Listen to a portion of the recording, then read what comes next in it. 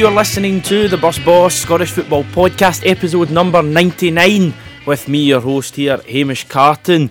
After a dismal international break, club football was back at the weekend, trying to put a smile back on our faces, and boy did it. Over the next 90 minutes, we'll be looking back at all of the chat and discussion from all four tiers of the SPFL at the weekend, and there is certainly no shortage of talking points. I'm joined today by a rather small panel. The two flatmates are with me this afternoon, Jonny Clark and Lewis Kemp. How are you two doing?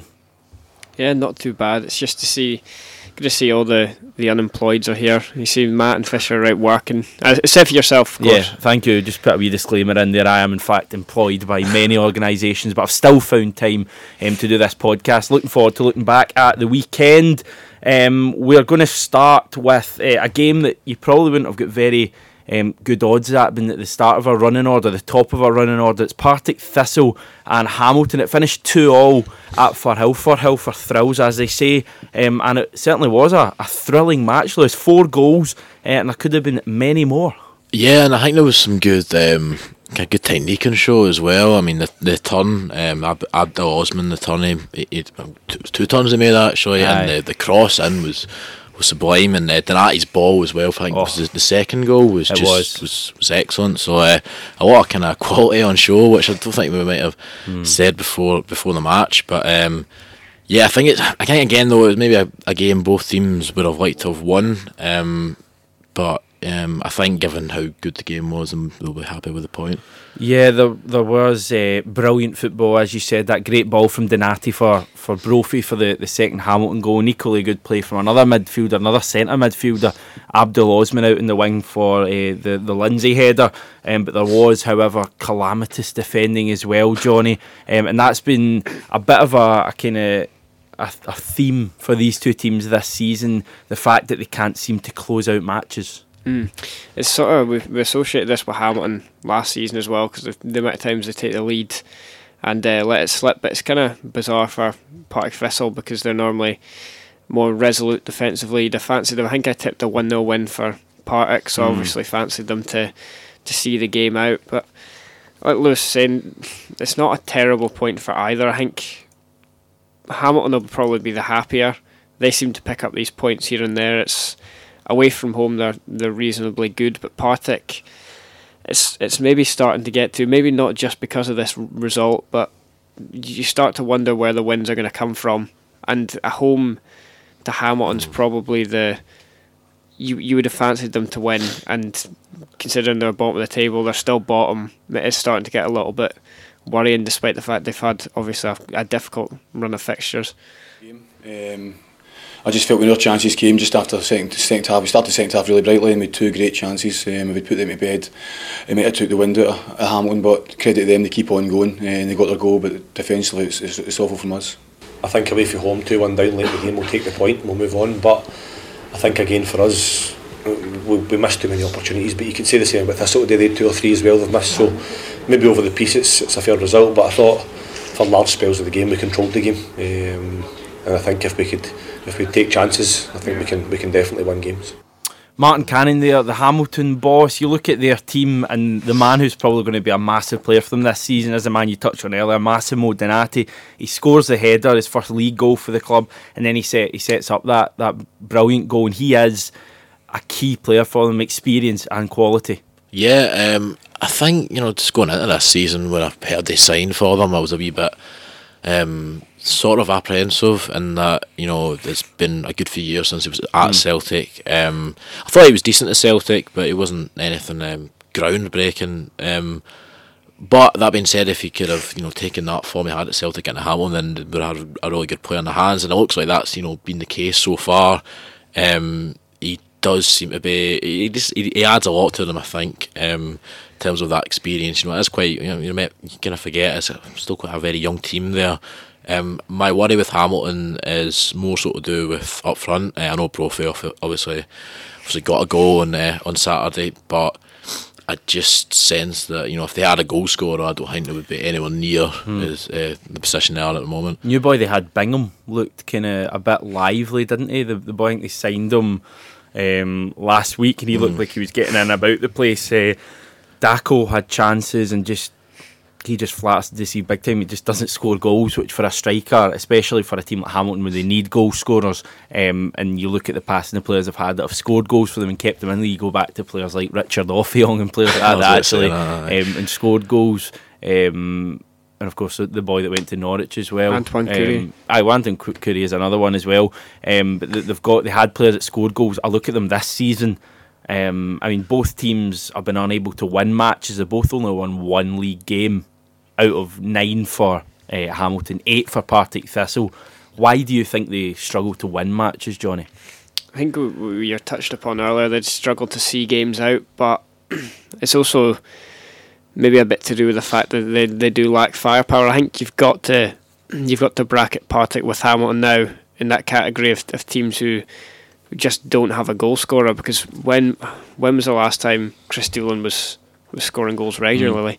He's just not doing it for them, and I think Partick are probably, in terms of quality of their players, I think we've mentioned Osman, I'm a big fan of him. Yeah. Cherney in goals is probably a step above, but yeah, they just don't have the goal scorers that they require to finish off games, I think, and it's probably a similar case for Hamilton as well. Yeah, Thistle off the bottom with that point. They're actually unbeaten in 9 matches against Hamilton, but as Jonny's saying, it's not really a welcome result. It was one they probably had to be looking to win. Yeah, I mean, if you look at it on paper again, just to kind of reiterate what Jonny said, that's a key game for them that they really should be looking to win. If their ambitions before the season started, people were talking about top 6 and stuff like that, so you need to win these games at home, I think.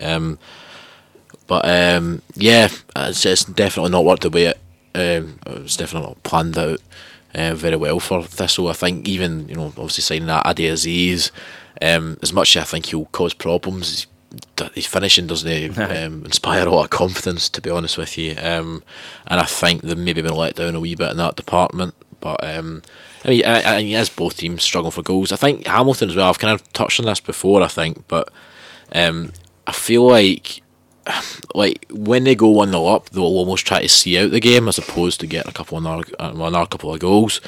And maybe not so much on Saturday, but certainly in other games where they've conceded late goals to St Johnstone and Inverness and stuff like that. There was some sort of a kind of pattern emerging there.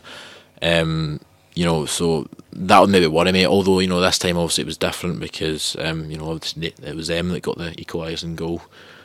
So maybe there is a kind of change of things there. But. That game, Jonny, a 2-2 draw at Firhill, one of only 5 matches both teams to score in the whole of the SPFL this weekend. Is that Very right? interesting. The rest were either goalless or they were 1-0. But yeah, there were a lot of goals. But that game, the only one in the top flight anyway, that finished with both teams scoring in it. We're going to go up to Pittodrie now because Aberdeen are certainly a team who are scoring lots of goals. I'm just reading the first paragraph of the BBC report, and they'll probably change it if someone from BBC hears this, but it says Aberdeen remains second in the Scottish Premiership with an easy win over comfortably beat Ross County. Don't know who's writing that one for Aberdeen, but it was a very comfortable win, Jonny. About as easy a victory as the Dons will get all season. Yeah, and I think Aberdeen have kind of struggled against the two Highland teams. It's been a kind of bogey. Obviously, Ross County beat them 4-0 at Pittodrie. That was the last season. Meeting between the sides. Yeah. It kind of shows how much both teams have changed since then. I think Aberdeen towards the end of last season it's difficult to kind of go off that because it was obviously after Celtic had won the title, it was almost as if they just packed it in. But I think Ross County will be quite disappointed. Nobody really thought there would be a thrash in there, and it was very, very comfortable. Aberdeen played well. Hayes' goal was impressive. He'll be key for them. When he was out, they really, really missed him. So if like I said, I've always backed Aberdeen to be if there's going to be challengers, which I'm not too sure if there will be. I think Aberdeen will be them. I think they're a better side than Rangers and Hearts, and I think they keep proving that in the last couple of games. Yeah, the big moment in the match came after the Jonny Hayes goal for Aberdeen. It was a red card for Tim Chow of Ross County for a 2-footed lunge, is the best way to describe it, probably on Jonny Hayes. Bit of a horror tackle, that one.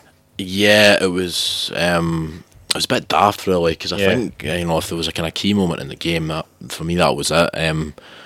They obviously conceding as early as they did, wasn't obviously good for them, but I think there was kind of no way back really after the red card. The bigger issue for County, I feel, is the fact that they've not got a goal scorer at the moment. Obviously Boyce is out, but even when Boyce was still there for a bit, they weren't scoring goals, and that's maybe what my real worry again with County. Yeah, they are definitely missing Liam Boyce. No goals for Ross County in their last 4 matches, only 1 in their last 6, and guess what? That was scored by Liam Boyce against Motherwell. Putting it simply, Jonny, they're not very good without him. That's probably a fair assessment. And that must be worrying, because he's a wee bit injury prone. He's had a few injuries. Yeah. It's just totally different without him in the team. I think they were at... We've got to remember, of course, they were at Ibrox and Tynecastle and did get 2 0-0 draws, which you would say are positive results, 2 points gained.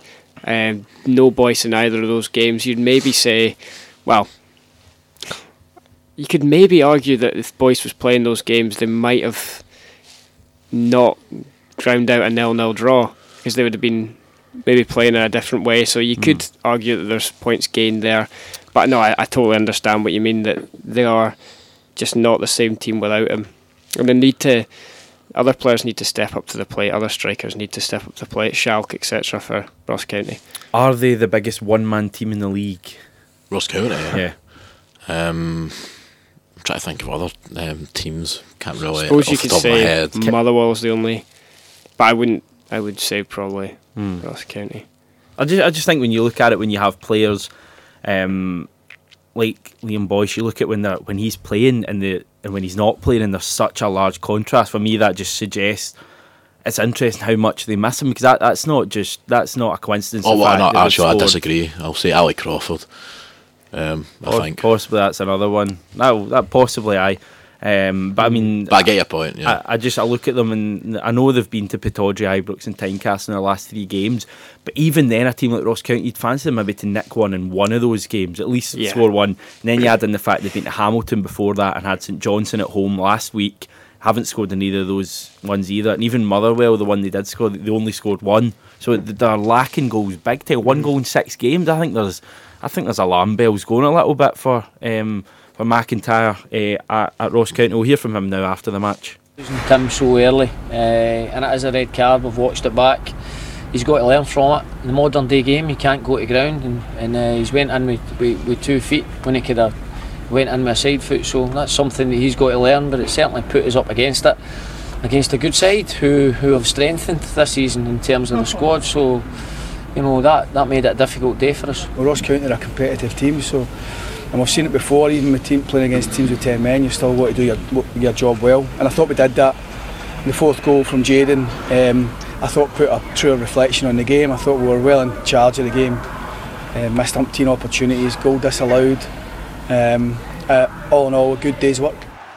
Derek McInnes saying there that 4-0 was a fair reflection on the match. You look at the way Aberdeen are playing at the moment, and it was a point that was made on that fateful show that's on a Sunday night in BBC about how they've got McGinn and Hayes playing so well, and Rooney's always scoring, as we know he is, but you add in this new boy Maddison, who just the clips they showed, he looks a class above anything else, even in that Aberdeen team. The way he plays with his head up, his first touch is brilliant, and his delivery is probably his end product. We saw the goal against Rangers. He's a player. Yeah, he's a fantastic player, and the only downside to him is that he's only going to be here till January. It's a shame, actually, not just for Aberdeen but for Scottish football, because those are the players you want to see on a Sunday in the highlights. It was a joy to see that wee flick he did, and he gets back to the goal and he flicks it in. I think it's for Shinnie, who just couldn't quite get the ball back into his path. I mean, that was fantastic. He's class. It sort of said it all when I think Norwich fans were pretty annoyed when the club let him go to Aberdeen. So he's obviously very highly thought of by the team that are, I think, top of the English Championship. So if he goes back there and gets a game, that'll be testament to his season. He's been excellent so far in his 4 or 5 games for Aberdeen. Yeah, Madison and Aberdeen looking very good at the moment. Final thing I've got, Lewis, I've just got it written down here, Pittodrie cameraman. Oh dear. I'm glad you've brought it up because I couldn't see what was going on. Like, they've done it before, and I'm positive this is BBC's camera because a few of the cameras were alright. Like the Tynecastle was fine and Celtics was fine, but yeah, I don't know. Like, it wasn't even just the camera angle. There was the kind of weird cuts they had as well. Like when maybe Hayes was kind of running on through it was dire. Like it was done by I don't know, Aberdeen college students. Yeah, college students or something. It just spoiled the game a bit for me because it was a really good display from Aberdeen. You want to see the highlights, you want to see the movement, but like you've got Shinnie breaking his neck to get into the box and the cameraman's focusing on Jonny Hayes trying to beat the man. Like it's so simple, but like just use the usual camera angle. Don't be so artsy or like. I don't know what they're doing. I don't know if it's maybe try to make it easier for the analysts or whatever, which is the complete wrong way to go if that is the idea. I've no idea what the thinking is behind it, but I just hope that they change their thinking because it ruins the enjoyment of what is otherwise probably just an average show anyway, to be honest. I knew you'd want to comment on that, so that's why I left it to you. Celtic 2, Motherwell 0. Celtic still top of the league. You're kind of I don't really know what to say about this because it's similar to the Dundee game. It's kind of just, you don't want to praise Celtic too much because they only scored 2 goals and everyone knows Celtic are a class above anything in the top flight at the moment. So we'll maybe focus on Motherwell more. Can we just talk about that Tierney run? Oh, amazing. That had gone in, that's your goal of the season. I don't care about Koulibaly into the same net a few weeks ago. If that one goes in, leathering it's better than just skinning the whole team. Just putting a foot through it. That's what I'm after. For me, it wasn't. It's the final bit's brilliant. I think the nicest bit's when he does Lasley, the kind of lovely wee left to right. He does that's so neat. But for me, the best bit, I don't know if you've seen it because I don't know if the highlights properly showed it, but when he outstrengths the guy it did, on the left wing, that is just Tierney in a nutshell. Again, you run out of things to say about Kieran Tierney. He's fantastic, but I was going to focus on Motherwell more because it was an interesting discussion after the game. For my sins, I was listening to that Clyde SSB phone in that's on a Saturday night after the game, and they were chatting about the Motherwell display, and Gordon Dalziel was at the game and he was saying that Motherwell he felt they were incredibly defensive and it was damage limitation for the first minute. And then you're hearing Mark McGee's comments after the game about how he had to come and have a go at Celtic. There's no point in just kind of taking the defeat. He had to come and have a go. So how can they're both watching the same game? I watched the game. I thought Motherwell were actually pretty decent, much better than their cup showing in the Betfred Cup when they were completely annihilated. I think they were very solid at the back, but I thought they actually caused Celtic a few problems. Louis Moult had a couple of chances, and when it was 1-0, Moult had a good chance. Another boy had one at the back stick. He tried to kind of hook it, and it was a half chance at best. But I thought Motherwell were actually pretty decent. Probably the best visitors in the league so far this season. However, it's not difficult. I think, am I right in saying it's the least amount of goals teams conceded? So, I mean, I think that tells you all there. I mean, also, you said, I think they had a good number of shots as well. The possession wasn't anywhere near as, one-sided as I think it maybe was in the League Cup, the previous meeting in the League Cup. So, yeah, I thought they were, decent. But then I think again, if you look at Celtic, they didn't really need to get out of first gear, to be honest with you. But probably, there's no argument for me that they're probably the best side at Parkhead this season in the league at least. I think Craig Sampson was. I don't want to use the word hero for Motherwell because you don't have heroes in a 2-0 defeat, but he was the standout man probably on the pitch. The way he played save after save, and just goes to show. I think he did similar in the cup game as well, and he still lost 5 goals, which goes to show what Motherwell are up against. Yeah.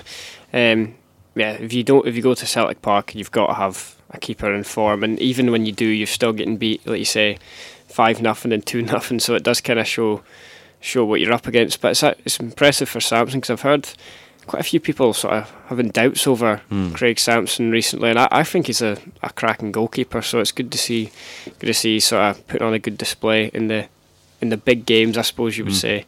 Go to Celtic Park for Motherwell, it's a big game, even though the they maybe go there, like you say, with a massive outside chance, almost as a defeated team. You can kind of tell by the support they took as well that they don't fancy their chances. I know not many clubs travel well to Celtic Park and Ibrox, but you can tell they just don't fancy their chances of winning there.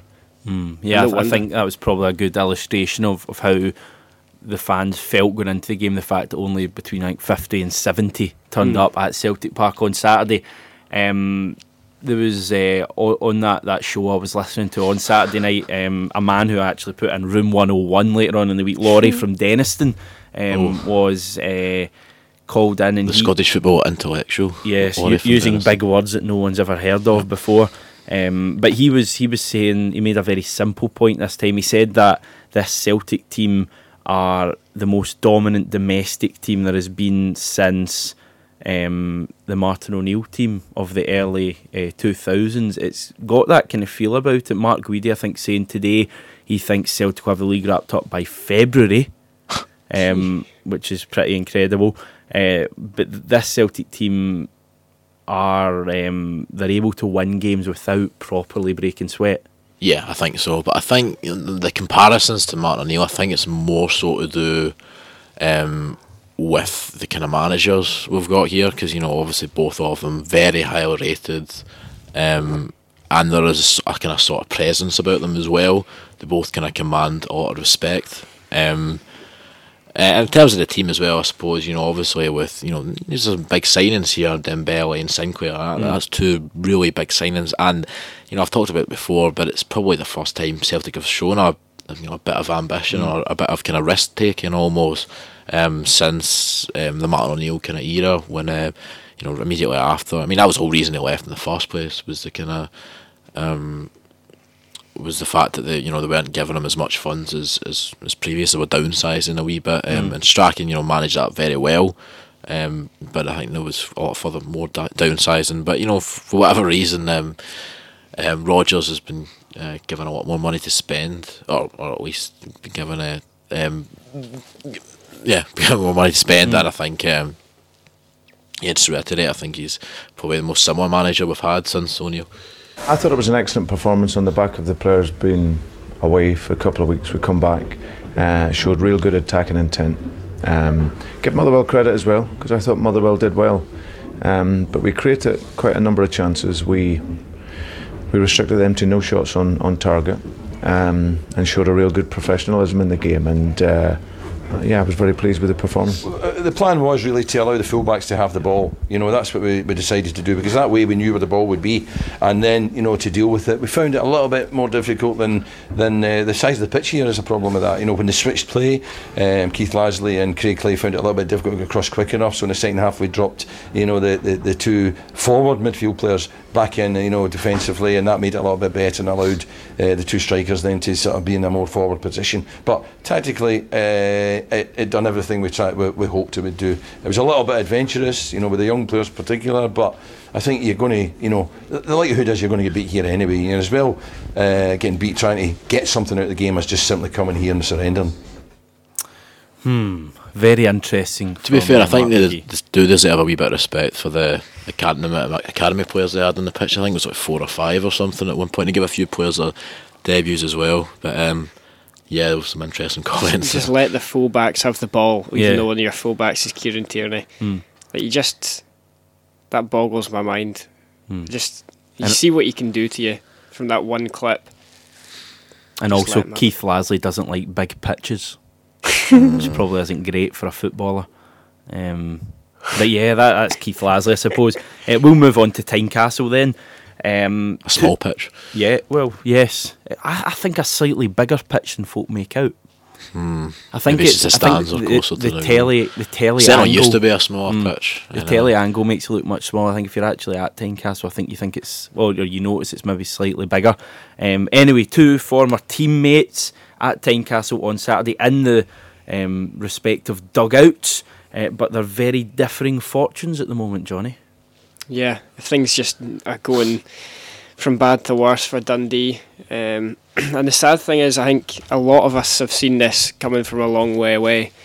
So obviously, we speak on every single podcast about how massive the losses they had in the summer. I'm banning that chat from now on. You're not allowed to mention the two players they lost. You're not allowed to, because it's just such an easy excuse for Hartley, in my opinion. That squad he's got, in my opinion, should still be doing better than bottom of the league. I didn't even realise. I thought they were still above Partick. I made that mistake earlier on the show, but bottom of the league, it's like you say, they should be, in my opinion, still aiming for top half. I know they've lost a lot of players. They've brought in some decent players. I know you maybe don't rate El Bakhtoury as much as I do, but no, it's just such an easy excuse for him to just point at the summer and say, yeah, this is why.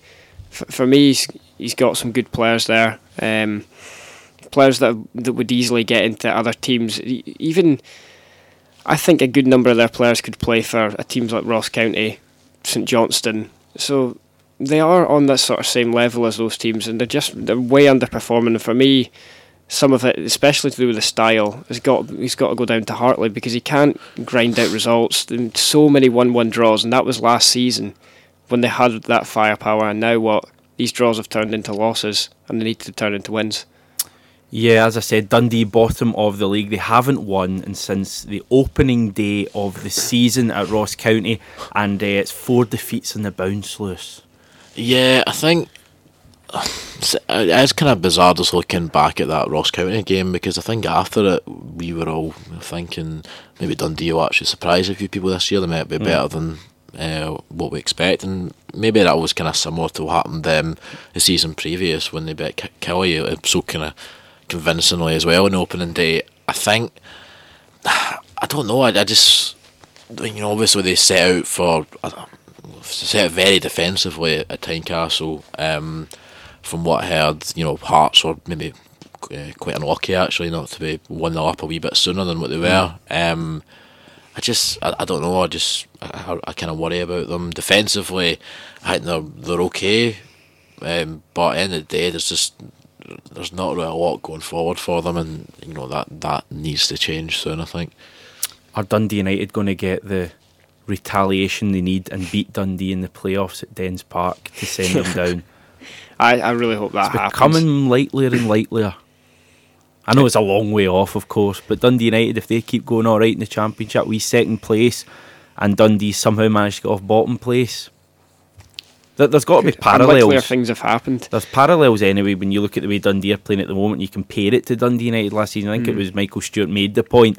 Dundee United, you always felt they were a big club, and they were going to get this win. They couldn't go down. Too big to go down. That famous phrase he used. Well, we know that's just a ludicrous statement now. When you look in previous years, the big clubs that have left the top flight, Dundee can't rely on the kind of big club that they are. They need a victory, and they need it soon. Yeah, and for me, I can't see where it's coming from. I think the fixtures they've got coming up, I'll find them for you right now. I think they've got like Motherwell, they've got Hamilton, they've got someone else coming up. They've played Hamilton at home and they didn't win that. So for me, it's looking really, really bleak, and I can't see. I'm being really negative about Dundee here, but I can't see anything changing. And I think that for me, I know it's very early, but I think Hartley's got to be on his last warning at Dundee. I thought they underachieved last season, considering the squad, and he kind of got away with it a little bit. And this season, well, more than underachieving. So, yeah, a trip to St Johnstone on Sunday. That must be televised, that game. They've then got, following midweek, the Wednesday, they're at home to Partick Thistle, chance. Away to Hamilton the following Saturday, chance. And at home to Motherwell the following week. Those 3 games after the St Johnstone one, who you can maybe slightly write that off. I'd fancy St Johnstone in that game. Certainly, although I need to kind of watch my words after what I said last week. But Partick Thistle, Hamilton and Motherwell in a triple header, chance for points there. I think the fact we're even discussing next fixtures probably should kind of sound the alarm bells, really, because I remember sitting at a similar point last year when we were talking about United have got a good run of fixtures coming up, maybe they can finally get a run together, and that never came to fruition at all. So I don't know, I don't see a lot of characters in that team, to be honest with you. I mean, it's all fine and well, guys like Harkins and stuff. I know, he can only play 60 minutes or whatever, and there is a lot of kind of faults with his game, but at least he's a character in that dressing room, and he motivate players around him to actually care about what's happening at the moment, because it does look pretty bleak at the moment.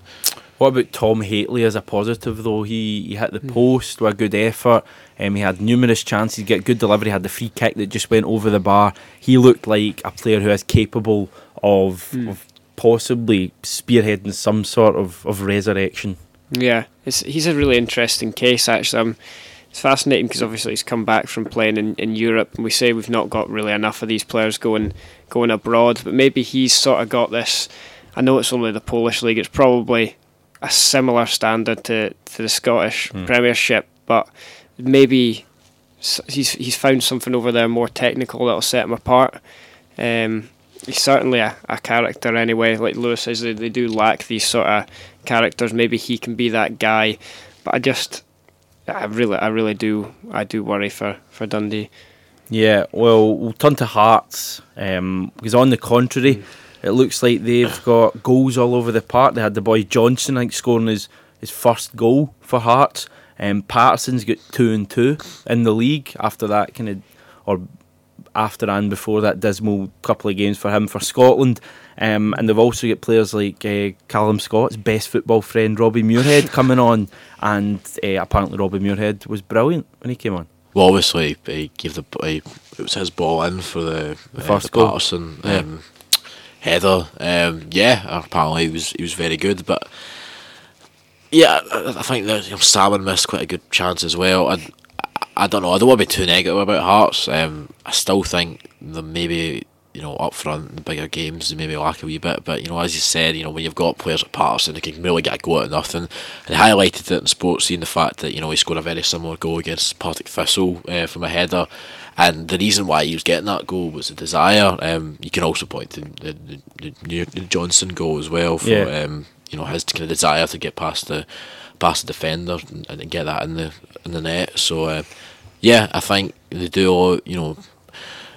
I think at Tynecastle, I think the fans will help, and there will be a kind of will to win there. But I don't know about against the better teams. They might need either striker to or Salmon at least. I think he needs to maybe start getting his goals. Yes, Friday night saw Rangers getting their second win on the road in a row. Second win in a row, and their second one on the road. Am I right in saying that? Dundee, the only one that won on the road before that. They won away at Inverness, an Inverness team that were 5 games unbeaten before that, including games against or draws against Aberdeen and Celtic. So that was a result that Rangers needed, and they got it courtesy of a fantastic Kenny Miller goal. Yeah, it's a great strike and a fitting 100th goal for Rangers. For 33rd, surely. I saw my good friend at Inside the SPFL with, I think he tweeted something like just Kenny Miller's 33rd goal. What a time for it to come. You've got to give the boy credit. He's just relentless. But I've just got that. Aye, it's pretty impressive. He scored 33 since then, actually. Well, he has been playing against, no disrespect, farmers, Elgins and farmers and fishermen, painters and accountants, candle makers. But he wasn't playing against any candle makers on Friday night, and he can still do it. No, he's playing against a very impressive Inverness team. I thought it was actually it's a very good win for Rangers when you think about it. It's gone under the radar a bit. It's a good clean sheet. They've been lacking them. Still, somehow people are managing to slag their defence. I know they were maybe a little bit open towards the end, but I really thought Inverness, if they had equalised, it would have been massively undeserved. I thought Rangers were in control of the match. Inverness didn't really offer anything. They didn't create, and obviously Darnell Fisher was 50p heed at the end, but that was about the only chance Darnell they created. Fisher? Sorry. Alex Fisher. Yes, yeah, that's the one I'm after. The boy who scored against Celtic in the last minute with a massive chance late on. It was a game I was watching on Friday night, and it almost passed me by. It was a strange one because you always felt Rangers were in control. They got the goal, I think, 20 minutes in. Rest of the kind of 10 minutes after they scored the first goal, they should have had a second. They had the one, I want to say it was Waghorn saved on the line, a brilliant save from Owen Vaughan-Williams. And they could have had the game wrapped up well by half time, but they didn't. And I was tweeting at the time on Friday night how often that has happened. The Rangers have won 2 games this season, and in the league, that is, well, away from home, sorry. And both of those games have been, they've got the goal and then they've not capitalised on it. At Dundee, even when they got the second goal, they didn't fully capitalise on it, and they were left scrapping for the win at the end. I see, to be fair to Rangers and Warburton here, they were getting criticised at the start of the season for, being too attacking and being too open. I don't think it's the worst thing in the world to be a bit more pragmatic. And some people will look at it and think, oh well, Rangers were taking the ball in the corner the last kind of minutes of this game and stuff, and saying, oh well, that's they shouldn't be doing that and stuff. But at the end of the day, they got the 3 points, and that is what a lot of people were criticising Warburton for, was that he didn't have a plan B, and now looks like he's maybe, well, hopefully for Rangers' sake anyway, being a bit more pragmatic and make sure that they're more kind of defensive minded. That's clean sheet obviously here, obviously last week again. It wasn't the case against Aberdeen, but again our clean sheet against Queen of the South. So that's 3 clean sheets in the last 4 games.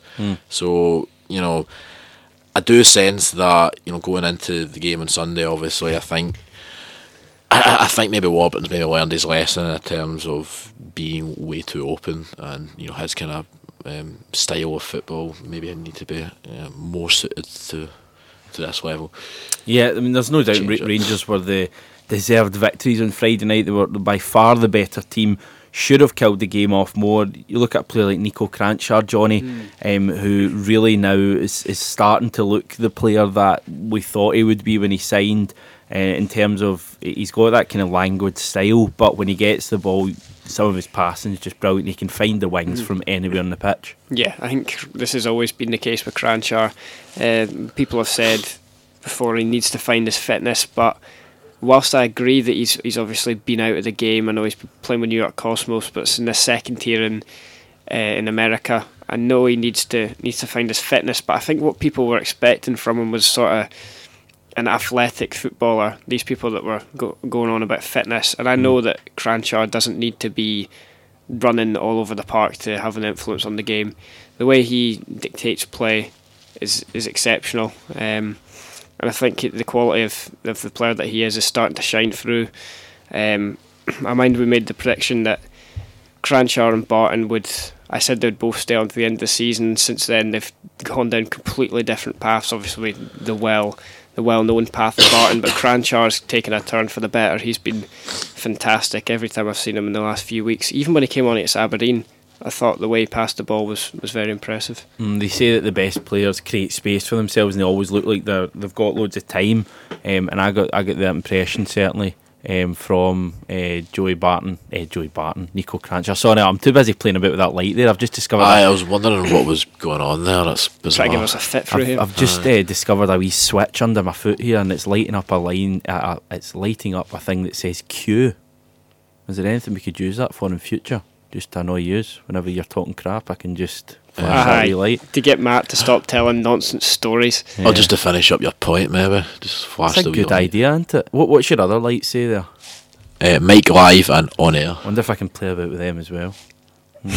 Very good. Anyway, a victory for Rangers there. Inverness, I was a bit disappointed in them. I thought they gave the ball away needlessly at times, when a wee bit of calmness would have served them quite well in front of a good crowd, I thought, on Friday night as well. But I think maybe we went a wee bit overboard. It's always very easy after a club's last result or a team's last result. You look at them and you make rash judgments on that last result. But I do think those previous 5 games were maybe camouflaged a little bit. I think they could still be down the bottom of the table near the end of the season.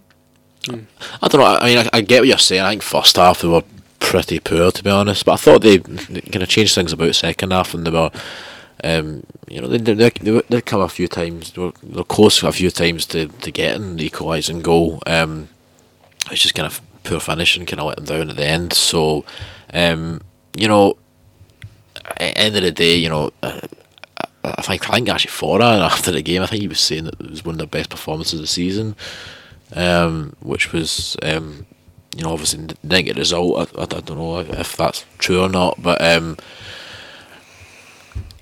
think certainly maybe you can go back to the point you said about the fans turning out. I think the fans believe that they can maybe get something out of it, but it just wasn't to be for them. Well, we'll hear from Mark Warburton, not from BT or from BBC or anyone else, but we'll hear him from on the official Rangers YouTube channel. Delighted, it's a tough place to come. They're a very good team. The results of late have shown that. So we were very aware of the challenge they were going to pose us tonight. But I thought first half we were very, very good. And we were brave to get on the ball, and we got started, and we didn't lose patience. And we were very good. Went in 1-0, a great goal from Kenny, of course. But we went in 1-0. Only disappointment really was that we didn't have more goals. And second half, again, lots of chances at the end there. Frustrations in terms of we were loose at times, second half. And we can be better. We'll learn from that. But tonight, the key focus is to come here, tough venue, get 3 points. It was really important. Yes, Mark Warburton there after Rangers 1-0 victory over Inverness back ages ago on Friday night. Final game was also a 1-0 win for the away team. It was Kilmarnock, to the surprise of absolutely everyone on the planet. Especially myself. Kilmarnock actually won a match of football. Let's just have a wee listen to what I had to say on, it must have been Thursday's show. In terms of the game on Saturday, famous last words maybe, but I think it's your banker of the weekend. I think that St Johnstone will beat Kilmarnock at home. I don't see any way that they won't beat Kilmarnock at home. I don't think. I've made my points very well, and because I'm kind of in this seat today as opposed to the host seat, I can maybe elaborate slightly that I just think Kilmarnock, and you've seen it in recent weeks, there is no backbone to the team. Thoughts on that, Lewis? That is pretty poor judgment from you. I'd like to say I actually pointed out that St Johnstone have they have a tendency to kind of drop weird points here and there. So it didn't really surprise me as much as I thought. I was surprised that Kilmarnock would be able to get the win, to be honest. But it was very unexpected. But I think, again, St Johnstone do have a kind of tendency to drop points. We would expect it. Where does that tendency come from? Is it the fact that they don't have a support behind them like the four other teams that are at the top of the league that demand victories? Is there a feeling possibly that St Johnstone can get away with dropping results or losing games like that, as long as they don't do it too often? That I get the feeling there wasn't a massive outcry at McDiarmid Park on Saturday. Obviously a wee bit of frustration, but I don't think there would have been boos at full time or calls for right to go or whatever, anything like that. Is that maybe what slightly sets them apart from the top teams? I'm not too sure, but I kind of see where you're coming from with this tendency, but I don't know, because Tommy Wright and St Johnstone are always considered as this sort of consistent team. Maybe that's not always the case, but I still think, like you're saying, they're not one of the top teams. Maybe for that reason, but they're still above expectations. When you look at the clubs just below them, I think they're still 5 points ahead of Ross County, Motherwell. Teams with, like you say, like you're describing there, teams with a similar fan base to them, a similar stature of club. So maybe they don't have these expectations, but probably rightly so, I would say.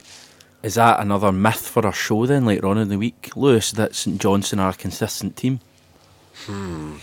I'd probably say so. I don't know where this consistent things came from. I get, like, I think they're definitely more consistent than, obviously your Motherwells or your Ross Counties and stuff like that, but they're nowhere near as, I don't get the same feeling when St Johnstone come to Parkhead or whatever than I do when Aberdeen or Hearts come.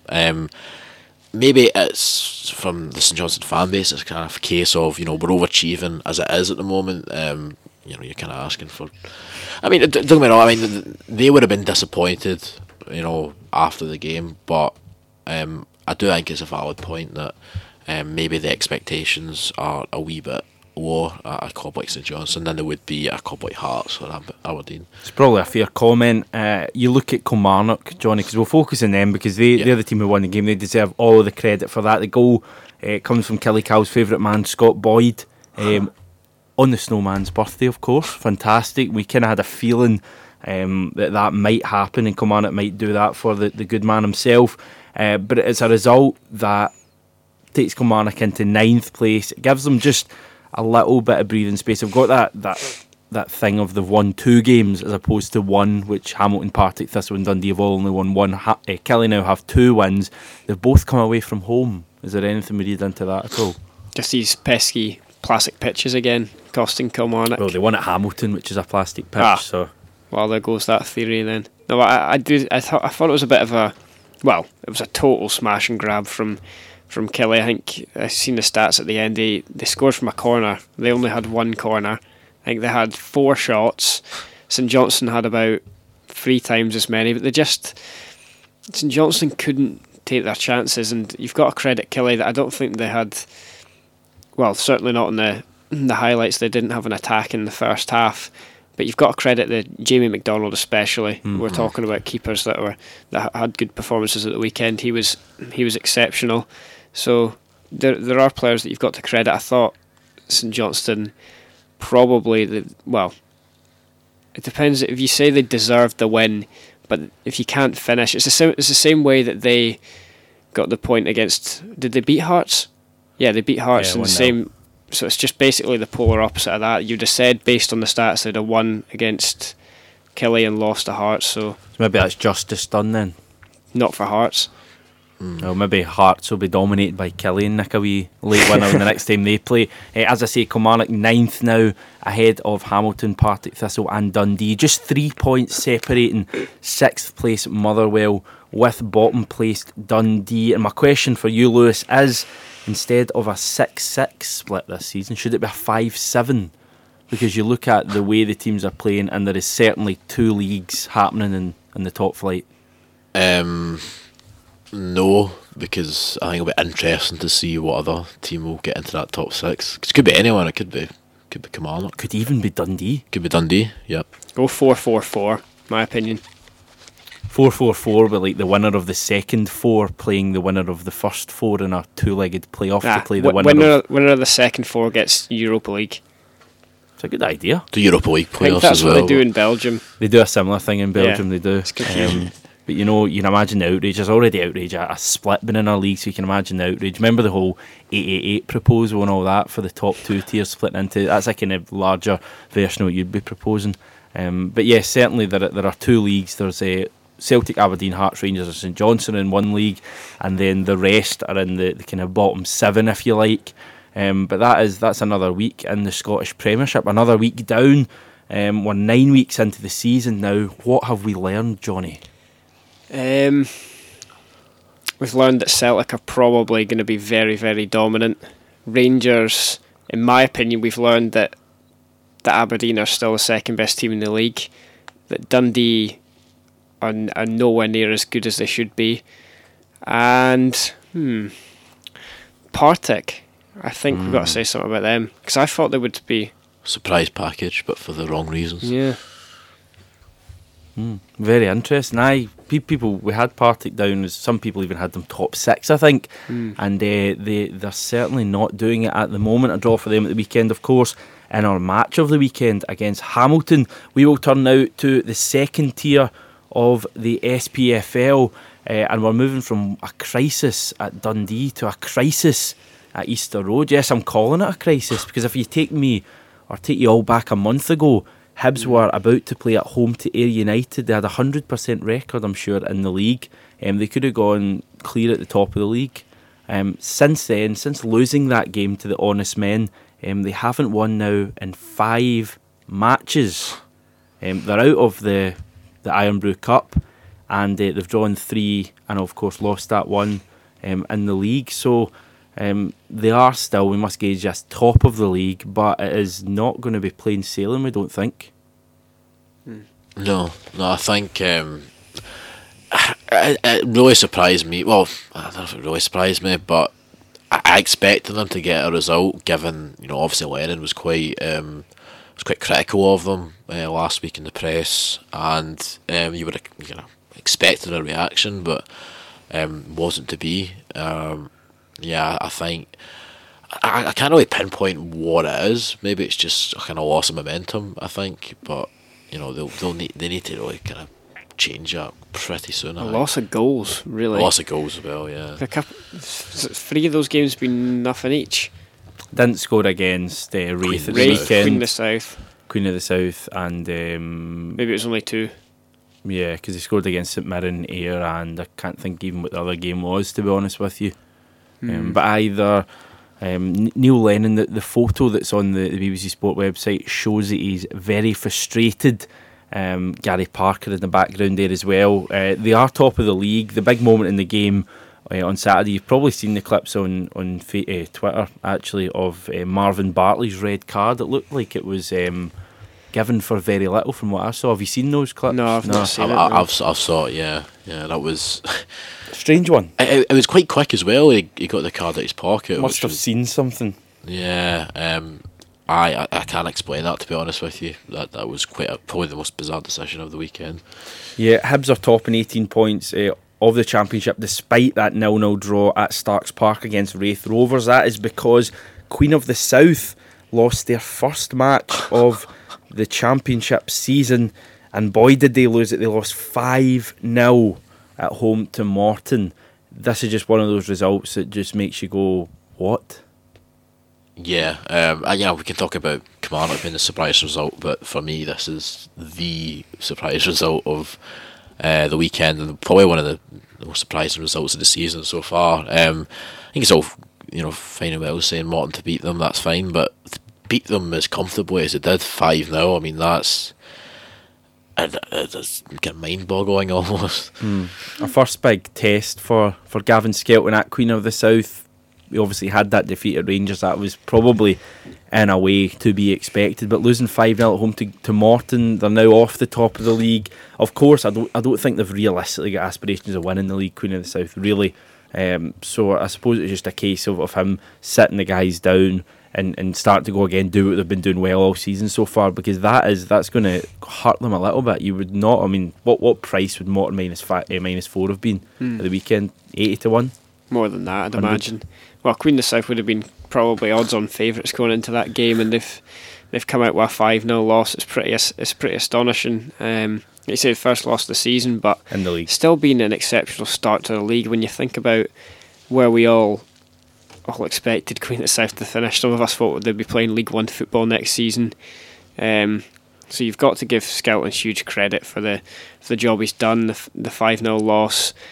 They've got to sort of move on as soon as they can and look to the positives that there's been in the last 2 months, in which there's been an abundance of them. I think give credit to Morton, but as well because that's a decent run they're on now. It was a difficult start for them. Some fans were saying Duffy's not been doing enough, the tactics have not been good enough, etc. So yeah, he's silencing some critics. He was exceptional last season, and Morton were as well. So same again this season. Maybe they can just challenge again for the top 4. I don't think they'll reach it, probably because of Queen of the South and Wraith really good starts. Yeah, Queen of the South and conceded just 4 goals going into that match on Saturday. Then obviously went and conceded 5 in about 70 minutes of that game. Morton themselves, as you say, Lewis, have won 3 of their last 4. Again, Dunfermline and Wraith and Queen of the South at the weekend, all big victories for them. They're 6th in the table now, and they've got this big game next week to look forward to. They could not be going into that game at Hampden against Aberdeen and Finer Fettle. Yeah. I'm still. It's still really difficult one to call. I do have a wee kind of sneaking feeling that Morton might be able to cause a wee upset there. But as you said, there's not better form to go into a cup semi than what they've been doing recently. Just to reiterate, for credit to Duffy for turning it around. We were all talking on the podcast. I think we're quite negative about Morton and how they kind of performed so far this year. But it's been a complete change of fortunes for them. Do you see any chance for them in that game, Jonny? I think I seen Aberdeen were 1-5, and I thought, that's a very, very short odds for a team that Aberdeen have really struggled at Hampden in the last few times they've been there. Obviously, when they won the cup, that was at Celtic Park. Morton, they've got to make the most of this opportunity. They were the ones that wanted to play that game at Hampden, more so than Aberdeen, so that could have some sort of advantage for them. They're going into it, like we say, they couldn't be going in better form. Mind you, nor could Aberdeen, 2 4-0 wins in a row. So I do think that'll be a more competitive game than people are maybe giving Morton credit for, but I think Aberdeen will come through it, and I think they'll probably be playing Celtic in the final. Yeah, massively looking forward to that game. It'll probably get absolutely no build-up over the next week or so, that Aberdeen-Morton Betfred Cup semi-final on Saturday, but looking forward to that one ourselves. We'll turn attention to the Fife derby now, between Falkirk and Dunfermline. A victory for Fifers Falkirk over the fellow Fifers Dunfermline, and Connor Park was pretty chuffed about this. I think he was spotted at the game by one of our many fans. People are actually taking photos of Connor Park. We must urge people not please don't feed to his take. ego. Yeah, I got a text from him on Saturday night saying, you've made it big time when folk are starting to take photos of you at the games. So the fella on Saturday who actually took the photo of him, shame on you. Can I just say as well, Andy see Jameson, if you actually look at that photo, Connor's at it now. face is as white as the background. So advertising in the background, and his face is just as white as that, which is quite worrying, really. So we don't condone photos of Connor being taken. However, we do like to see people abusing Connor at games. Ayr United fans recently, what was it they shouted at Connor? Full suit. No, go for it. Full suit wanker. Yes. And ginger hair is unacceptable. Yes, that's the kind of So stuff if you we see want to see videos of on the Burstball Twitter. If you see a kind of pale, pasty, ginger-haired boy with don't have to describe him, everyone knows him. Hurl abuse, hurl a pie at him. Yes, you'll probably catch it and eat it though. There's actually a gif somewhere of Connor Park eating a pie. Yeah, incredible gif. However, he was delighted on Saturday because Falkirk got the victory over their big rivals. They're third in the league, Falkirk. Craig Sibbald scored the first goal. I've actually got a wee clip of Craig Sibbald chatting after the game. Here you go. It was a special day.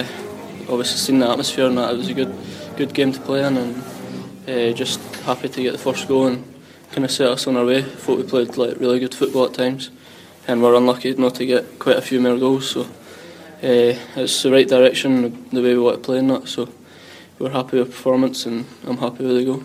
Can you describe how it felt to score that goal in front of the fans? And it was good. It was a bit weird first half, shooting the other way. I think they were trying to get in our heads, but that's our kind of best side to go to attack to. So it was good to score into all the fans. I think it was sold out the south stand, so it was good. Craig Sibbald delighted there with his performance and Falkirk's performance on Saturday. This was a result we all saw coming because every single one of it was a clean sweep for Falkirk. We all knew they were going to beat Dunfermline. We knew, just like we knew St Johnstone would beat Kilmarnock.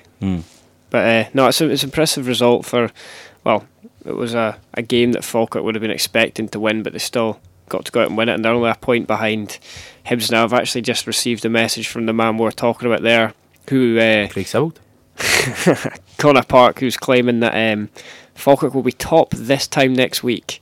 So confident as ever. I'm not sure who they've got next weekend, but he's expecting obviously Hibs' troubles to continue. And second place, Dundee United. Yeah, they've got Wraith Rovers at home next weekend. Hibs are away at Dunfermline.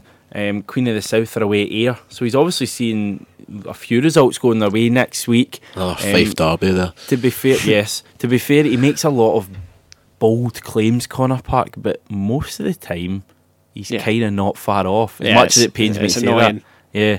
There was 6,500 at the Falkirk Stadium. Fantastic crowd on Saturday. Yeah, great crowd. It looked, from the kind of brief highlights I saw of it, to be a pretty good atmosphere and very few kind of spaces. A lot of Fife chants, probably. A lot of Fife chants, yeah. Those imagine the accents at that game on Saturday. Bang, bang. Yes, so Falkirk, well done to Falkirk. Bairns with that victory against Dunfermline on Saturday. Farid El Alagoui scoring against his former club in the Fife derby. Must have broken Connor Park's heart. Ayr United. What about Ayr United? What a team. 3-0 victory over Dumbarton. And any other week, if it wasn't for the other thumpings away from home that we're going to come on to later on, and of course Morton's against Queen of the South, Ayr United would have been our team of the week, because beating Dumbarton 3-0 away from home, Alan Forrest hat-trick. I think we kind of talked about how, certainly last week we talked about the possibility of Ayr getting something out of this game, and I think nobody could have seen 3-0. I think if we were expecting to be fairly tight between these two teams, they're really, on paper there's not a lot between them, but I think it's momentum with Ayr. There's a lot of confidence and belief in the side, and not too dissimilar to the kind of run they went on last year at the start of the season, albeit obviously a different division, but they're certainly proving a lot of doubters, including myself, wrong in regards to how they've kind of started the campaign this year. I've almost got a weird feeling for Ayr, Jonny, because I want them to succeed so much this season, and while they're playing so well at the moment, I almost want them to get as far away from trouble as possible, because the wins are going to dry up at some stage, and you want them to have that cushion. That cushion at the moment is 7 points ahead of St Mirren, 5 ahead of Dumbarton, and even 4 ahead of Dunfermline in 8th place. The trouble is that St Mirren are going to pick up, Dumbarton are going to pick up, and Dunfermline almost certainly are going to pick up. Yeah. So it's a difficult one, but I mean, Ayr United, you can't take anything away from them at the moment. Is it a case of enjoying it at the moment before it runs out, or is this here for the long term? Well, I think the thing about Ayr is that these victories have all been built on clean sheets. They've kept Falkirk out for 120 minutes. You've got to remember Ayr are part-time and they're only training twice a week. They've managed to keep out a full-time Falkirk team for 120 minutes. Kept the clean sheet at Dumbarton, a 0-0 with Dunfermline clean sheet. So Morton. So when was the last? They've not conceded in 4 games. So these are built on clean sheets, and the signings they've made. Balatoni's been excellent every time I've seen Ayr United. Nicky Devlin, club captain at fullbacks. Harkins was excellent against Falkirk. Yeah, but defensively, and even Greg Fleming goals. He's an outstanding goalkeeper and a bit of a penalty specialist. He saved one, or he claimed he didn't save one actually against Falkirk in the cup, but he's a very good goalkeeper. So as long as they can build from the back, I think Ian McCall's a very good man. I wouldn't say he's a defensive. Well, he is reasonably defensively minded, but if he can build up a team from the back, I think Ayr have got more than enough to stay up this season, even though they don't maybe Alan Forrest is the man to score goals, but I wouldn't have imagined he'd be the guy to score 15, but maybe they can build that way. Yes, Dundee United beat St Mirren at the Paisley 2021 Stadium in the final game of the weekend. As we are looking at it in the Championship, St Mirren still rooted to the bottom of the table. I was chatting to our good friend at St Mirren Active after the game. I asked him his opinions after the match. He says that St Mirren were improved. There was a lot more fight in the team, a few crunching tackles that had certainly been missing under previous manager, who we'll come on to in a wee 20 minutes or something, because he had some comments to say. Again, a few mistakes leading to St Mirren losing goals, a lack of a final ball up front, and finally St Mirren Active finishes by saying he thinks, or he believes, that St Mirren will come good, but they need results soon because teams are winning around them. So signs of an improvement there, Lewis, but not the result in Jack Ross's first game. Yeah, not for me personally too surprising. I expected United, coming off a decent result at Hibs, to get something out of that. But I think for me, St Mirren, the main thing again, it comes down to their home form. If they can sort that out, I would be fairly confident they'll be able to survive this year and be okay. But it's been the biggest issue for them for quite a few years now, and it needs to be sorted out. It really does, I think. A week off for them next week, Jonny, because Morton's game is in the cup, so St Mirren have a week off. Is that what Jack Ross needs to get this message through? Could that be the blessing in disguise and they're going to come back as world beaters in 2 weeks' time? That's a difficult one. It's one of those ones that could really go either way. I mean, normally when you're on a run of bad results, you just want to say get the next game round, keep trying to win these games. But like you say, with Jack Ross, obviously only had a couple of games in charge, or one game, well, if you count the fact that he was actually with Alloa for the first one, so he's only had really he's the only manager ever to win 2 matches in the same day. I seen that on the burst bus, someone tweeting that in, but I'll say it'll probably be a positive thing, so he can try and regroup with a week off. Yes, I'm just looking now on Twitter, just completely off topic. Hibs have just announced that they're going to release a DVD about their Scottish Cup victory. It's called Time for Heroes. Will you be buying that, Lewis?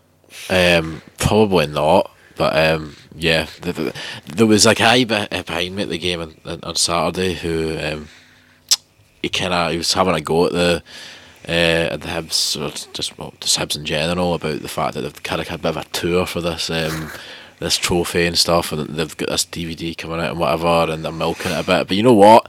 I'd be milking it as well, because everyone was, it's been a laughing stock of Scottish football for years that Hibs have, failed to win the Scottish Cup. So, in my opinion, they're more than entitled to milk it for as long as they can, especially given how exciting the cup final was as well. Yes, go for it, Hibernian. Dundee United in the meanwhile, they get the 2-0 victory over St Mirren, as we say, on Saturday. That result means that Dundee United are up to 4th place. They've overtaken the former club of their manager, of course, Ray McKinnon, Raith Rovers. They're into 4th place, and that is the kind of result that Dundee United needed. They're starting to look like a proper team. They had that win over Stranraer, a draw at Easter Road as well. They won their previous game to that as well. They're looking like a team who could certainly capitalise on the likes of Hibs and Queen of the South Sutton a little bit. I think they've sort of lacked consistency a little bit this season, Dundee United, but you've seen straight from the start of the season that they're a good team, a very good manager there, I think, but it's just defensively I wasn't convinced by them. But if they can start defending properly, I think they should comfortably make the playoffs alongside Falkirk. I think the other one, Falkirk and Hibs, obviously, I think the 4th one's really the spot that's well up for grabs.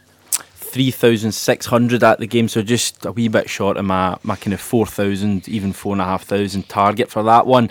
In League One, Brecon 0, Alloa 1 was billed as the big match, as it obviously suggests. Alloa got the victory. It was a kind of late-ish goal, am I right in saying that won the match for them? I think it was 50 something. Well, maybe not that late then. Jim Goodwin's first match as Alloa boss, and a massive victory for them. It was the 68th minute 68th. from Mar, and that's a result that puts Alloa back top. Brecon, we said that one of the big questions was going to be whether they could do it against the top teams in the league, the likes of Alloa and Livingston, and they haven't quite answered that yet. For me, Alloa and Livingston are a step above Brecon, and I think you'd only have to go as far as Darren Dodds to find that out. When I spoke to him after the Livingston game, he said the aim was to be in the top half at Christmas. So you've got to remember they were nearly relegated last season. He's done such a good job there. To have them sitting second in the league at this point, but I think they could stay up there, despite the fact that they're maybe not as he doesn't sound so ambitious, but teams in the middle of that league are taking points off each other all the time, and if Brecon can keep beating those teams, then I see no reason why they can't finish third. I do think though that it'll be Alloa. I think Alloa and Livingston have both got a very good chance of going up together. Livingston though had a bit of trouble on Saturday. They lost only their 3rd match of the season, but their 2nd in 3 weeks, because they lost at home to Albion Rovers. Albion Rovers themselves are on a great run, longest winning run in the league. They've got 3 on the bounce, and they are suddenly up into a playoff place. Yeah, they do have a kind of bit of a habit, Albion Rovers, of kind of upsetting teams here and there. It's a very solid team, and I maybe I would say worry about Livingston, but I don't think it's going to be as much a kind of runaway for Livingston and Alloa as maybe people expected. I think the last few weeks has certainly taught us that. Similar almost to what's happening in the Championship with Hibs. No, I get that opinion. Albion Rovers, as I say, 4th in the table. 3 of their 4 wins this season have come in the last 3 weeks, and we know that Darren Young is a highly rated young manager. The chat was that Alloa did approach Darren Young as their kind of one of their first appointment or their first preferred candidates for the job when Jack Ross left to go to St Mirren, but they couldn't quite sort out compensation with Albion Rovers. That was the chat. So he's certainly a manager who's going right to the top, and that was another feather in his cap, beating Livingston on Saturday. Elsewhere in League One, you had Queen's Park 1, East Fife 0. That cracking game live on BBC Alba. Airdrieonians 1, Peterhead 3, and the bad news doesn't stop there for Airdrieonians because they've got Gordon Dalziel coming into the job today. He starts at Airdrieonians, so we'll see how that goes for them. And the game you were at, Jonny, apparently this wasn't an absolute thrashing, even though it was. It was Stenhousemuir 0, Stranraer 5. Yeah, well, the first half there was, I think Brown Ferguson pointed out after the game, Stranraer had 4 shots, 3 of them went in. A great free kick for the first. The second was a good goal from the 18-year-old boy, Kyle Turner, who's got a big future ahead of him. And the third was just a shambles. When they switch off from a throw-in, Stenny, keeper blunders it, and it's the easiest goal you'll ever see given away. Second half, I thought it could have ended up being more than 5. There was a sort of period where Christian Nadi actually came on as a sub. He scored a belter and off the bar, and he went through. And I thought this is getting seriously humiliating here. But he took so long to kick it. It felt like he had about 40 yards, and his touch onto his right foot took about 3 minutes to happen. It was the slowest thing I've ever seen. But no, Brown Ferguson was well honest after the game. He said it could have been seriously embarrassing, and that's when you know, because 5-0's humiliating enough as it is. But some Stranraer players though still not pleased with their performance. Yeah, you've led that on quite well. Now here's one of their star men, Willie Gibson. Now just bear in mind when you're listening to this, his team won 5-0 away from home. No, I took a booking for swearing, so I should have just cracked them for spitting on me twice. Anyway, how do you think the game? What did you make of it? It wasn't the best game. I think that's a game that could stop football altogether. I thought it was poor for both sides, to be honest. We took our chances. It's seen us winning comfortably, but that's probably the worst we've played all season. Who's he referring to there when he's saying, I should have cracked the boy? Willis Furtado upset him by spitting at him. Allegedly. Allegedly. Yeah, allegedly, sorry. Yeah, don't want to get ourselves in trouble here, but that's what he said. So he said he spat at him, and there was it was 5-0 at the time. It was about 2 minutes to go, and this sort of fracas, and it's one of those ones where the Stranraer fans are just shouting, wisen up, like, we're 5-0 up, what are you doing? And he's come out after the game, he's still obviously like annoyed at this time, because it must have been about 5:15 or something like that, and he's still furious about this whole situation, going on about how he should have smacked them. So it's a bit of a strange situation down at Oakleview. Yes, the hard to please Willie Gibson. How many did he score? Just the one? Just the one. He played very, very well actually, although he probably wouldn't agree with me. Played well, won 5-0 away from home, scored a goal, still not content with life. Such is life in League 1 for Willie Gibson. League 2, big game Arbroath 2-4 for nil, a result that we both saw coming loose. Yes, we both didn't had get the 2-1. exact scoreline right, but I don't know. It does seem to be a kind of theme where, given we're talking about before about how Alloa and Livingston were kind of running away with it at the start of the year. They lose a game, and then there was maybe a game here and there after it, and there is a kind of loss of momentum, similar to obviously Hibs as well. So it isn't all that surprising, especially given I think Arbroath are one of the better teams as well in that league, that they managed to get the 3 points there. Yeah, forfeiting a wee bit of trouble there. 3 defeats in a row, all 3 by 2 goals. And their next match, albeit in the Cup, is against Edinburgh City. Is that where it's destined to start all going wrong for Forfar? On the evidence of what you saw from Edinburgh on Saturday.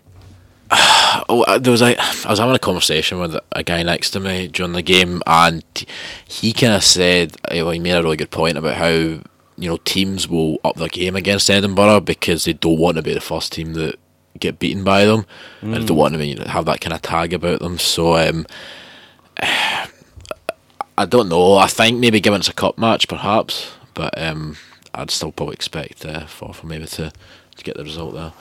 Yeah, the game you were at, Edinburgh City have now played 10 matches. They're still to win one. And remember at the start of the season we made the ludicrous comment, I think when we were doing all that stuff about folks saying stuff they hadn't actually said, and we said Ross Clark said that Edinburgh wouldn't win a game all season. Are we going to end up with egg in our faces in the season? I don't know. On the evidence also, I think they will eventually. They have to. There will come a point where they'll get those 3 points. I don't think they're that bad, to be honest. I think defending from set pieces is their real weakness. I mean, they're really poor in that department. Just go back to Clyde. I thought they were all right. But for them, it wasn't their best performance of the season by any stretch. Away from home, they are maybe a wee bit dodgy, Clyde, I think. But be delighted about the fact that they actually managed to get the 3 points there. And the clean sheet. And the clean sheet, it's a big thing. Because Edinburgh were really close to scoring on a few occasions, just quite unlucky not to. Yeah, Clyde 3rd place now, only 4 points off Forfar. I'm sure Barry Ferguson would have taken that a few weeks ago if he'd offered them it. Elgin are sandwiched between Forfar and Clyde. They were another one of the teams who got big away wins, 5-0 for them away at Montrose on Saturday, and also the final game, the 0-0 game between Stirling Albion and Berwick. Stirling Albion 7th. Ahead of Montrose now after that point. Still Berwick, managerless. Rangers 5th. Corrigan as a kind of caretaker manager. I assume they won't. I don't know if they're going to rush out and get a manager. I think they might be kind of happy with him. I think he's, if I'm right in saying so, he's got 4 points from his first 2 games. So not terrible at all for them. And they are only 7th place. They're only 5 points off of a playoff place, so you never know. I think Stirling Albion might be one for the second half of the season to rise up the league table. We'll turn now to the Predictions League, and for once, guys, I'm usually slating you all, including myself. This week we're getting credit this week because this was our highest total we have ever achieved, beating the week 3 when we got, if I'm right in saying so, we got 63 in week 3, 68 points between the 8 of us this week, so just beating that, our new highest total. And this was how it went. Bottom of the week with 6 points, your good self, Jonny Clark, but 6 out of 10 correct outcomes there, so not bad at all. Ross Clark got 7 with 1 correct score, 1-0 win for Alloa Brecon, and 4 correct outcomes. 7 as well for Callum Fisher, again 1 correct score, 4 correct outcomes. That correct score was Falkirk's 2-1 win over Dunfermline.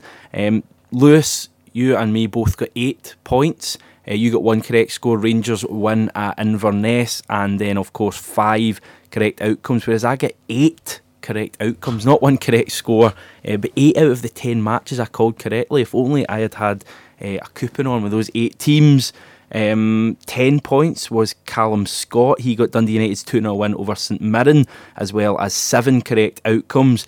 And in the lead this week, it's a shared lead this week. Matt got 11, 3 correct scores for Matt, which is as good as I think we've ever seen. Hearts 2, Dundee 0, Falkirk 2, Dunfermline 1, and St Mirren 0, Dundee United 2, and 2 correct outcomes mean he's got 11. And Connor Park, it's getting a bit tiresome. He called Hearts 2-0 victory over Dundee and the 2-2 draw between Partick Thistle and Hamilton. What a prediction that is, as well as 5 correct outcomes for 11. That means that the total scores are bottom place, Ross Clark 47, Matt has 48, Callum Fisher and Jonny Clark are tied on 50. Callum Scott and Lewis Kemp are tied on 54.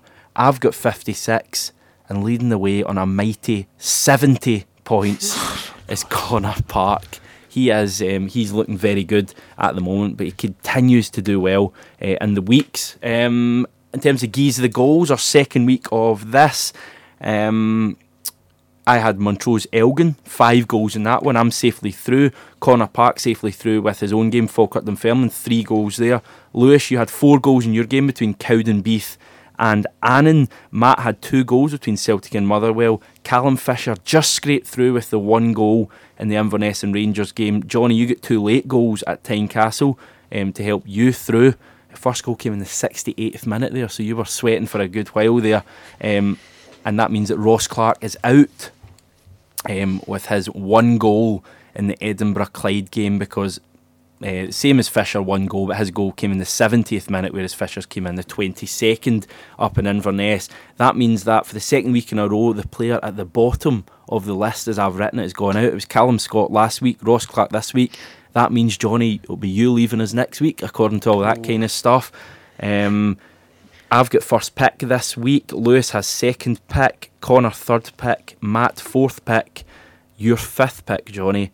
And Callum Fisher is last pick. And Callum Fisher has made it through 2 weeks with just 2 goals in his 2 matches. Scandalous from Callum Fisher. Also want to quickly talk about the Saturday coupon, because I was gloating about it on Saturday night. If you'd have had a tenner on each of our 12 weeks so far this season, our tips, as we had another one in on Saturday, you would be £160 up. Are you going to start taking these tips, guys? Because you're not doing very well yourselves, are you? Boss, no. Super tips. That was awful. Hashtag boom train. We love late goals. Boom. But yeah, we're not bad for a lot of stuff anyway. I've got just a couple of quick talking points. You've got Alex Ray's comments. Did you hear these comments? I'll try and find them quickly if I can play them. Just outline what he said, Jonny. He just basically said he didn't really rate youth football, and he thought it was sort of a waste of time. He could only watch 20 minutes without getting sick and tired of it. And obviously he's now been appointed under 19s, I think it was, Scotland manager. So it's a bit of a case of people thinking it's you're palling a job before the actual jobs for the setup. boys. Yeah, jobs for the boys. That's it. It's just I don't have anything against Alex Ray, but obviously they're not looking through everything he's ever said before they employ him. But surely they must have shone through in the interview that he wasn't completely passionate. He's only seen 20 minutes of youth football in his life before giving up. Yeah, incredible comments. I'm just trying to actually find them here and just play them for any listeners who haven't quite heard them. If you're looking for them, we did retweet them onto the Burst Ball page. Yesterday it was tweeted by St Mirren Active. Elsewhere, the comments today, Lewis, the strange ones were from Gordon Strachan, I think one of the BBC gossip pages, saying that Lee Griffiths was not favoured as a striker because he can't defend crosses from free kicks because he's too short. That prompted Lee Griffiths to change his Twitter name to hashtag Shorty. Yeah, bizarre comments given. Strachan was the tallest guy. You couldn't even get over billboards. If anyone remembers the World Cup from a previous era, but just completely bizarre. And I think Griffiths as well. I think his heading's actually all right, given. Well, he scored headed goals for Celtic this season, definitely. A good jump on him anyway. So seem to blame Griffiths for the fact that he conceded a goal to a guy from a corner who's only scored 3 goals in the last 4 years or something like that. It's just Strachan all over, isn't it? It's astonishing.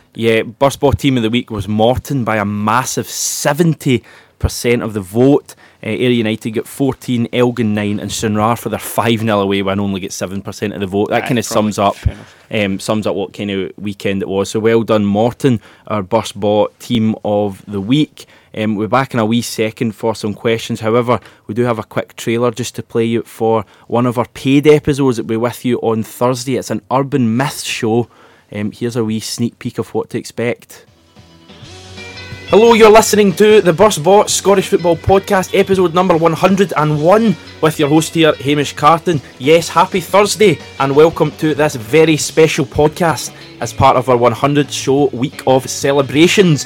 Over the next hour, we will be looking at some of the great Scottish football urban myths and legends, discussing and dissecting them to the nth degree to see if they are in fact or fiction.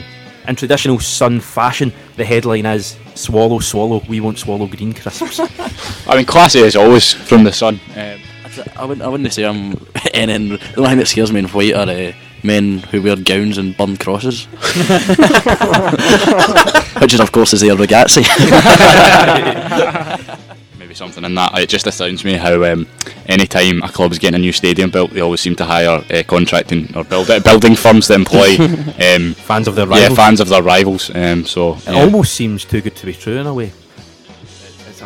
I don't know. I just think it's a pretty kind of horrible thing to do. I mean, it's not quite up with murder, but I mean, it's not far off it in terms of like Hamish McAlpine once kicked the ball so far it went out of Tannadice and straight into Dens Park. Is this one of your?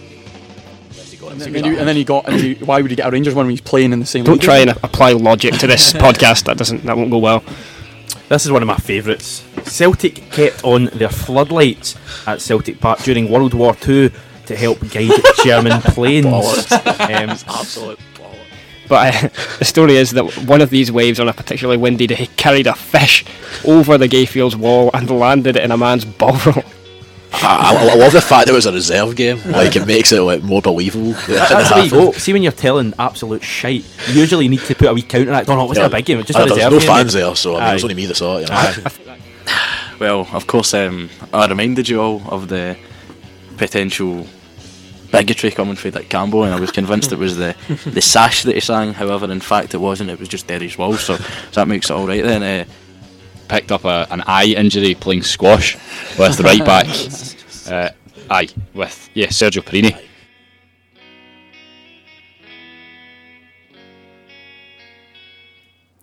Yes, that special episode, which was without blowing our trumpet too hard, was absolutely hilarious. Will be with you on Thursday. It will cost $2 or in pounds sterling. That is £1.64, I'm told at the moment. Well worth it, guys, wasn't it? Because it was an hour of chat, and it was very funny. Those were just a small selection of some of the best bits. Yeah, I think it was. We don't really, we're quite serious on these kind of preview and review podcasts, so it's quite nice sometimes just to kind of talk utter rubbish about stuff that probably never happened. And it was probably the most fun I've had doing the podcast, probably recording them. Yeah, so you can go on the Patreon website. It's spelt Patreon with an E for some reason, and we are Patreon/Busball Podcast. There's nothing up at the moment, but as I say, those shows will be available. There's that show. You've got a Room 101 show, which I think was our best one. It was even better. And there's also one we're going to record, I think, on Wednesday, hopefully, which is a Busball Hall of Fame, where we'll be putting good things in as opposed to bad things in the Room 101 episode. So yeah, that's very good. We'll also have, of course, this is show number 99, or 100 show will be on Wednesday. That will just be a show looking back at our previous 99 shows, including this one. Some of the best moments. Lewis referring to Louis Moult as Raoul Moat. Some other ones, Ross going on about Warren having a great season for Inverness, even though he'd missed most of it with a broken leg. So stuff like that is all going to be happening on Wednesday's show. So listen out for that one. That will be free, along with our weekend preview, which will be with you later on in the week. Unfortunately, no time for questions today because it's been such a packed show. Thank you very much to Lewis Kemp and to Jonny Clark for joining me, Hamish Carton, in the studio. We hope you've enjoyed, and we hope that you tune in for show number 100, which will be with you on Wednesday.